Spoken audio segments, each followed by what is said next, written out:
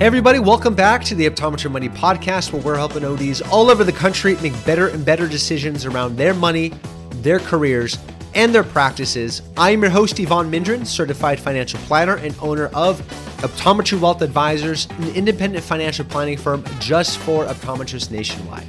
And thank you so much for listening. Hopefully you are having a wonderful, beautiful spring wherever you are at. And did you know that April is National Financial Literacy Month?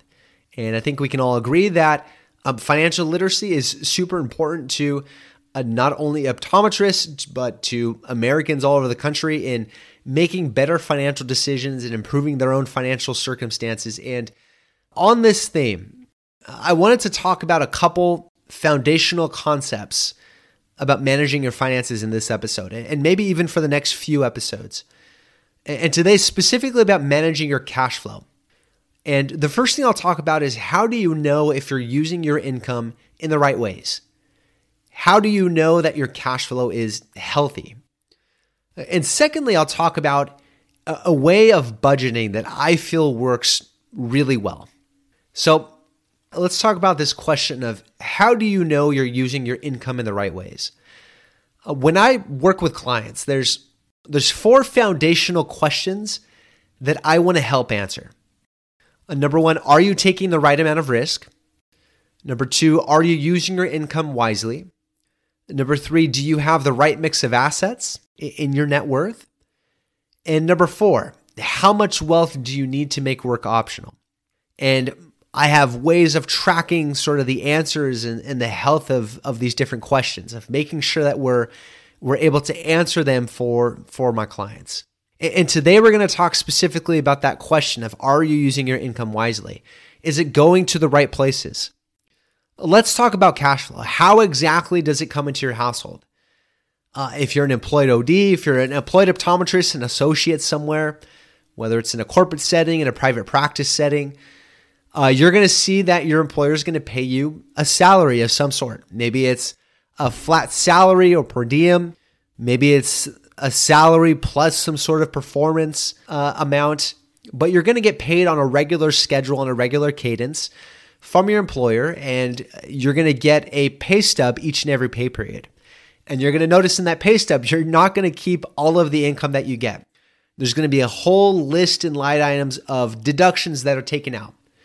There's going to be taxes, federal, maybe state, depending on what state you live in, Social Security, Medicare, maybe state unemployment taxes, maybe it's federal unemployment taxes. And then it could be other things like benefits, health insurance, 401k deductions. So there's a whole list of things that is going to get taken out from your income behind the scenes before you get to your net income. And that's what's actually ending up in your household. If you're an independent contractor, it's a little bit different, because you are essentially running your own little small business and you're contracting with that employer, and they're not doing all those different withholdings for you on your behalf anymore. They're giving you your full paycheck, essentially, the full gross amount, and you're responsible for making those tax withholdings and divvying up money towards different investment and retirement accounts. You're responsible for doing that all on your own. If you're a practice owner, it's potentially quite a bit different, depending on how your business entity is structured.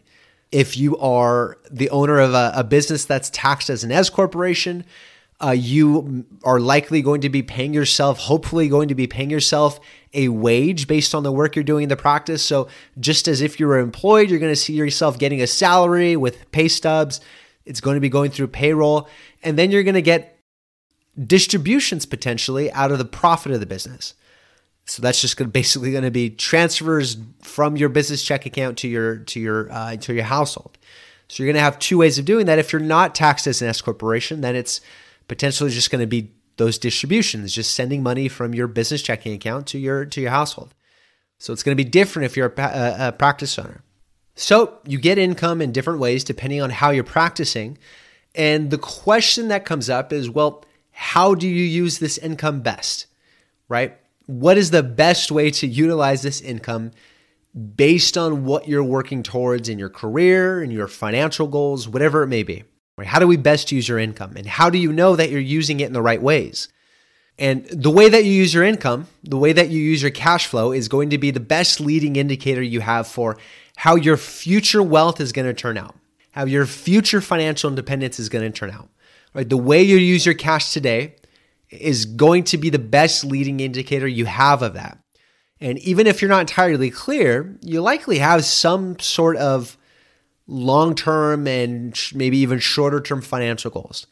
Or even if they're not crystal clear, most people tend to have a sense of, in general, I kind of want to be financially independent at a certain point in my life. Or you may have specific expenses that you're saving up for, like a new house or college costs for kids or whatever it may be.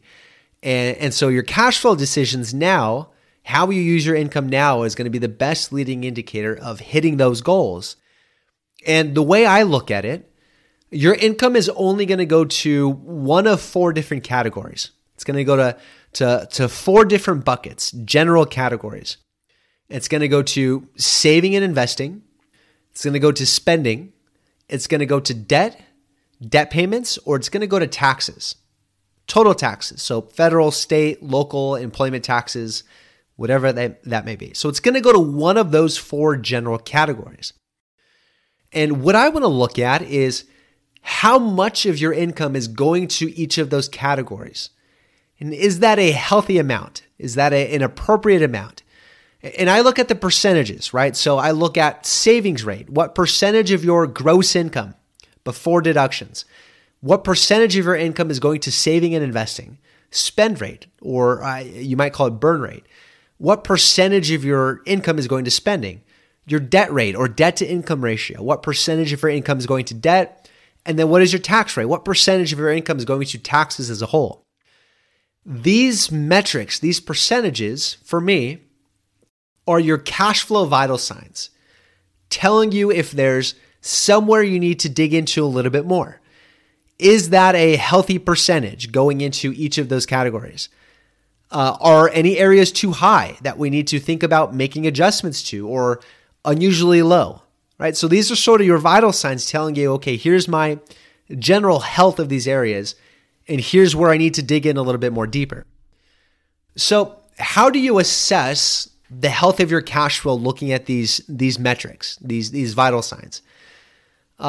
If you were to look at your own cash flow and you put all the different categories to all the different transactions and the way you're using your income, how do you know if that's a healthy mix? There's a lot of things to consider. Thinking about all the different things going on in your life, thinking about what you're working towards and saving towards. But here are some general metrics that you can use, some general ranges of what's healthy. So let's start with savings rate, right? Going back to those metrics, let's start with savings rate, which is potentially the most important leading indicator of future financial wealth and potentially future financial independence. Savings rate, which is how much of your income are you putting towards saving and investing? And it could be long-term investments towards retirement. It could be towards medium-term investments. It could be towards just building up your savings account, your emergency fund, right? So the conversation about where that's going is a different conversation. But firstly, just as a percentage of your income, how much of your income is going to those things? A typical range for someone, I think, is somewhere between 10 to 30% of your gross income. As a long-term target, I like to see this be 15 to 20% of your gross income going towards especially long-term investing. That's a healthy area, a healthy range for me as a long-term target. And you may not be there now, you may not be there yet, but that can be sort of your target score to aim towards, is to get that up to somewhere around there. And of course, a lot can change that, right? A much earlier retirement can require a much higher savings rate, or a high pension benefit in the household that you're expecting from either your spouse or maybe yourself if you work at a place like Kaiser. A high pension benefit, a healthy pension benefit, can allow for a more modest savings rate. But that's a general sense of what to aim for. And then as a general trend over your career, you should watch that savings rate increase, or at a minimum stay flat as your income is increasing. The higher your income, The higher the lifestyle you'll have to replace in retirement, which means that you're going to need to save more in order to replace that. But also the less percentage of your income that you need to put towards your basic living expenses, right? So the higher your income over your career, you should see that savings rate at a minimum stay steady, but hopefully increasing, most ideally increasing. So that's savings rate. Now let's talk about spending rate. What percentage of your income is going to spending? And this depends a lot on your household income. For example, for a family earning between $100,000 to $250,000, for example, a typical savings rate might be somewhere between 45 to 65% of your income. That might be sort of a typical range of an amount of your income going towards your living expenses, your basic lifestyle. If your income is increasing even more, for example, 250 and higher, you might see that fall, 40 to 60% or less of your income. And a lot can change this as well. Where you live and the standard of living where you live, there's a lot that can affect and change what an appropriate spending rate is. But those are some ideal targets. And as a general rule, kind of what we talked about with the savings rate is that as your income increases over your career, the spending rate should ideally either stay the same or decrease. Now, that doesn't mean the amount you're spending decreases, because this is a percentage of your income. As a percentage of your income, it's staying the same or decreasing, but because your income is going up, and should mean that the amount that you're spending and your lifestyle is able to creep up a little bit. And it should naturally. You do want to see your lifestyle increase with additional work and additional increases in your income.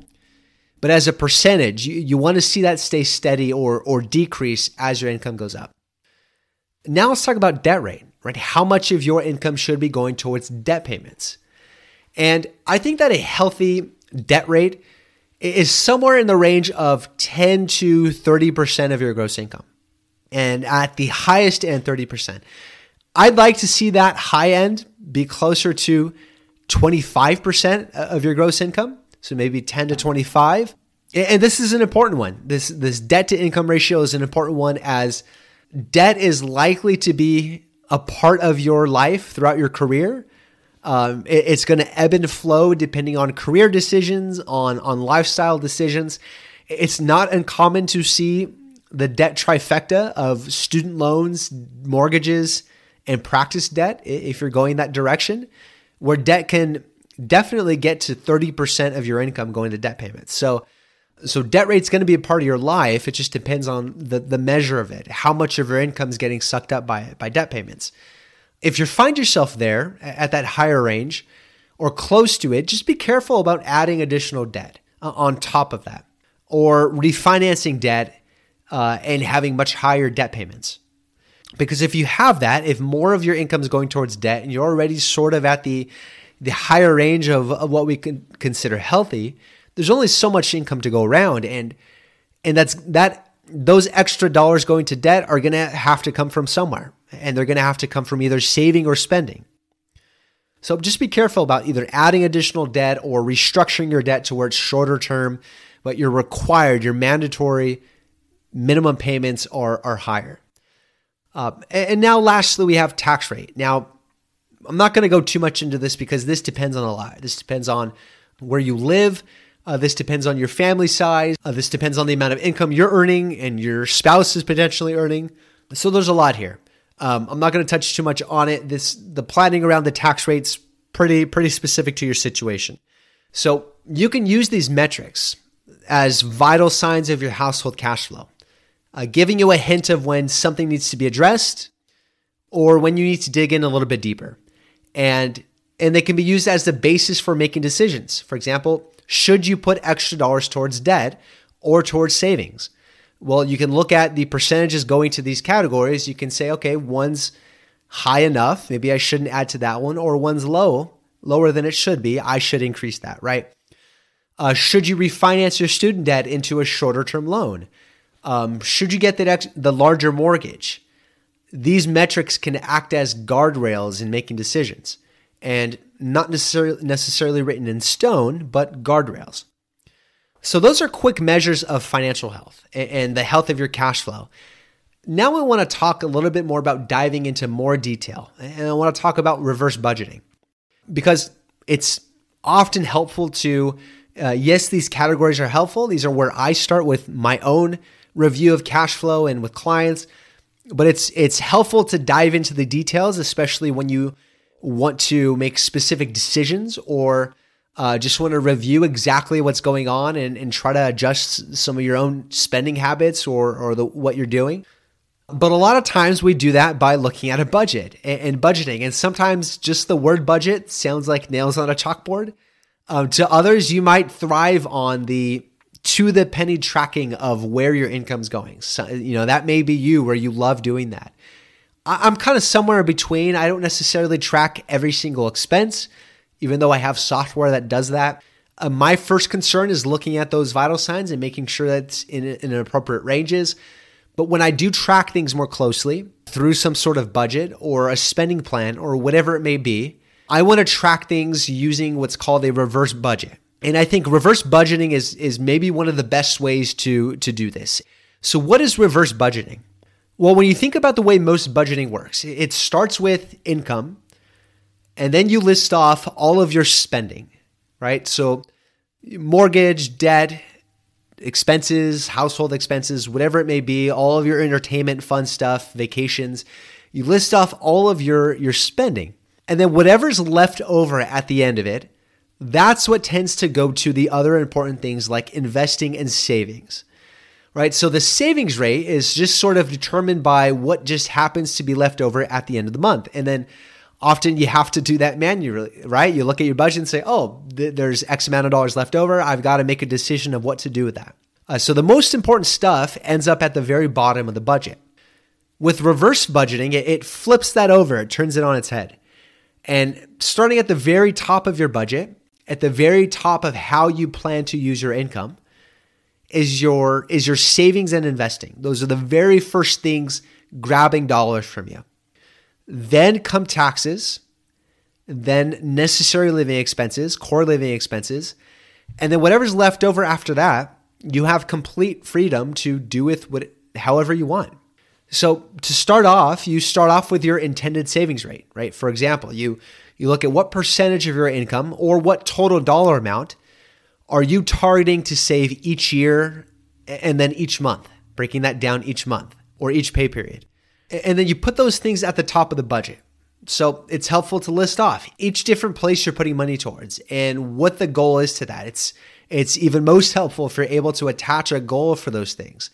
Long-term retirement savings, savings for specific goals like a house purchase or college savings, building up an emergency fund. All of those things, those super important things, you're putting to the top. Those are your top priorities of using your cash flow. And then you automate those things as best as you can. So 401k contributions are automated. That automatically comes out of your paycheck. Send a specific dollar amount from your checking account to these other accounts each and every month. Do whatever you can to take the thought and decision-making out of your hands. And having a good advisor to help keep you accountable is helpful too. So after you sort of list off the different savings goals, then comes taxes, because those are required, right? You do have to pay those. Federal, state, and then employment taxes on your paycheck. Then after taxes comes your core living expenses, the things that are non-negotiable in your lifestyle. And then lastly, whatever is left over, you have total, complete freedom to spend however you'd like, right? So it's a quick example. And I know numbers aren't always great on a podcast, but let's say as an example, you earn $130,000 gross income as a salary. And if you break that down monthly, it's going to come out to $10,833 per month. Let's say you have a savings goal of 15%. And so that's at 15%, that's about $1,600 a month going towards saving and investing. Let's say your taxes are somewhere around $3,400 a month in total. Let's say your core spending, your non-negotiables are about $4,000 a month. What's left over after that is $1,700 a month. That's total freedom, right? You have complete freedom to decide what to do with that $1,700. And what's great about reverse budgeting, What's great about doing it this way is that it makes certain that the things that you consider critical, like savings and investing, is at the very top of the pile. It comes out first. It's a pay yourself first approach. And it gives you total freedom to spend the remaining amount however you want. You don't actually have to budget that to the penny if you don't want, because you know that the other stuff is taken care of. And once you have this set up and automated, you can track it more broadly with the vital signs that I mentioned above.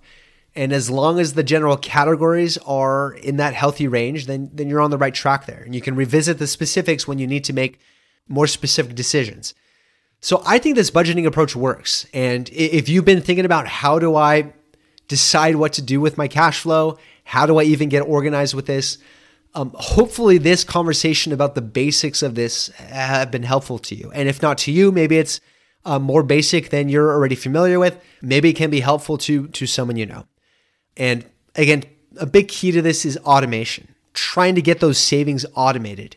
It's one thing to put it on a spreadsheet, but when you can automate it, take it out of your hands in terms of having to take action, that's when your spreadsheet becomes reality. That's when that actually becomes reality. And part of my role as an advisor is just helping to figure out what those priorities are that should go at the top of that budget, that should go at the top of that spending plan, figuring out what's important to you and what those priorities should be, and then keeping you accountable to that. And in the show notes, I've included a spreadsheet that hopefully can help you plan some of this out on your own. And even better, if you'd like to get your own financial scores assessed, your own financial health metrics assessed, for my optometry listeners, I'm offering a free financial health assessment. You can take a look at the link in the show notes. You can download the financial planning app that I use with clients and for my own finances. Just take a few minutes to fill in your scorecard. And once you've done that, I'll send over a short video guide and an assessment of your scores. And so check out a link to that again in the show notes. Let me know if you have any questions on this or anything else financially. You can reach me by email at Yvonne, EVON at optometrywealth.com. Check out all the resources and stuff mentioned in this episode in the show notes, again, in whatever app you're using, or at the Education Hub at my website, www.optometrywealth.com. And while you're there, feel free to check out all the other resources and episodes, and feel free to schedule a no-commitment introductory call. And we can talk about whatever's on your mind financially, and I can share how we serve optometrists nationwide. And with that, we'll wrap up. Shorter episode, give you a little bit of a break from those hour-long episodes, from those hour-long conversations, but hopefully it's been helpful for you. Thank you again for your time listening, and we will catch you on the next episode. In the meantime, take care. Want more resources to help master your money? Check out the Education Hub on Yvonne's website at optometrywealth.com. Yvonne Mindren is a certified financial planner and owner of Optometry Wealth Advisors, a California registered investment advisor. All opinions of Yvonne and his guests are their own. This show is for informational purposes only and should not be relied on for specific investment, legal, tax, or other decisions. Clients of OWA may own securities mentioned on this show.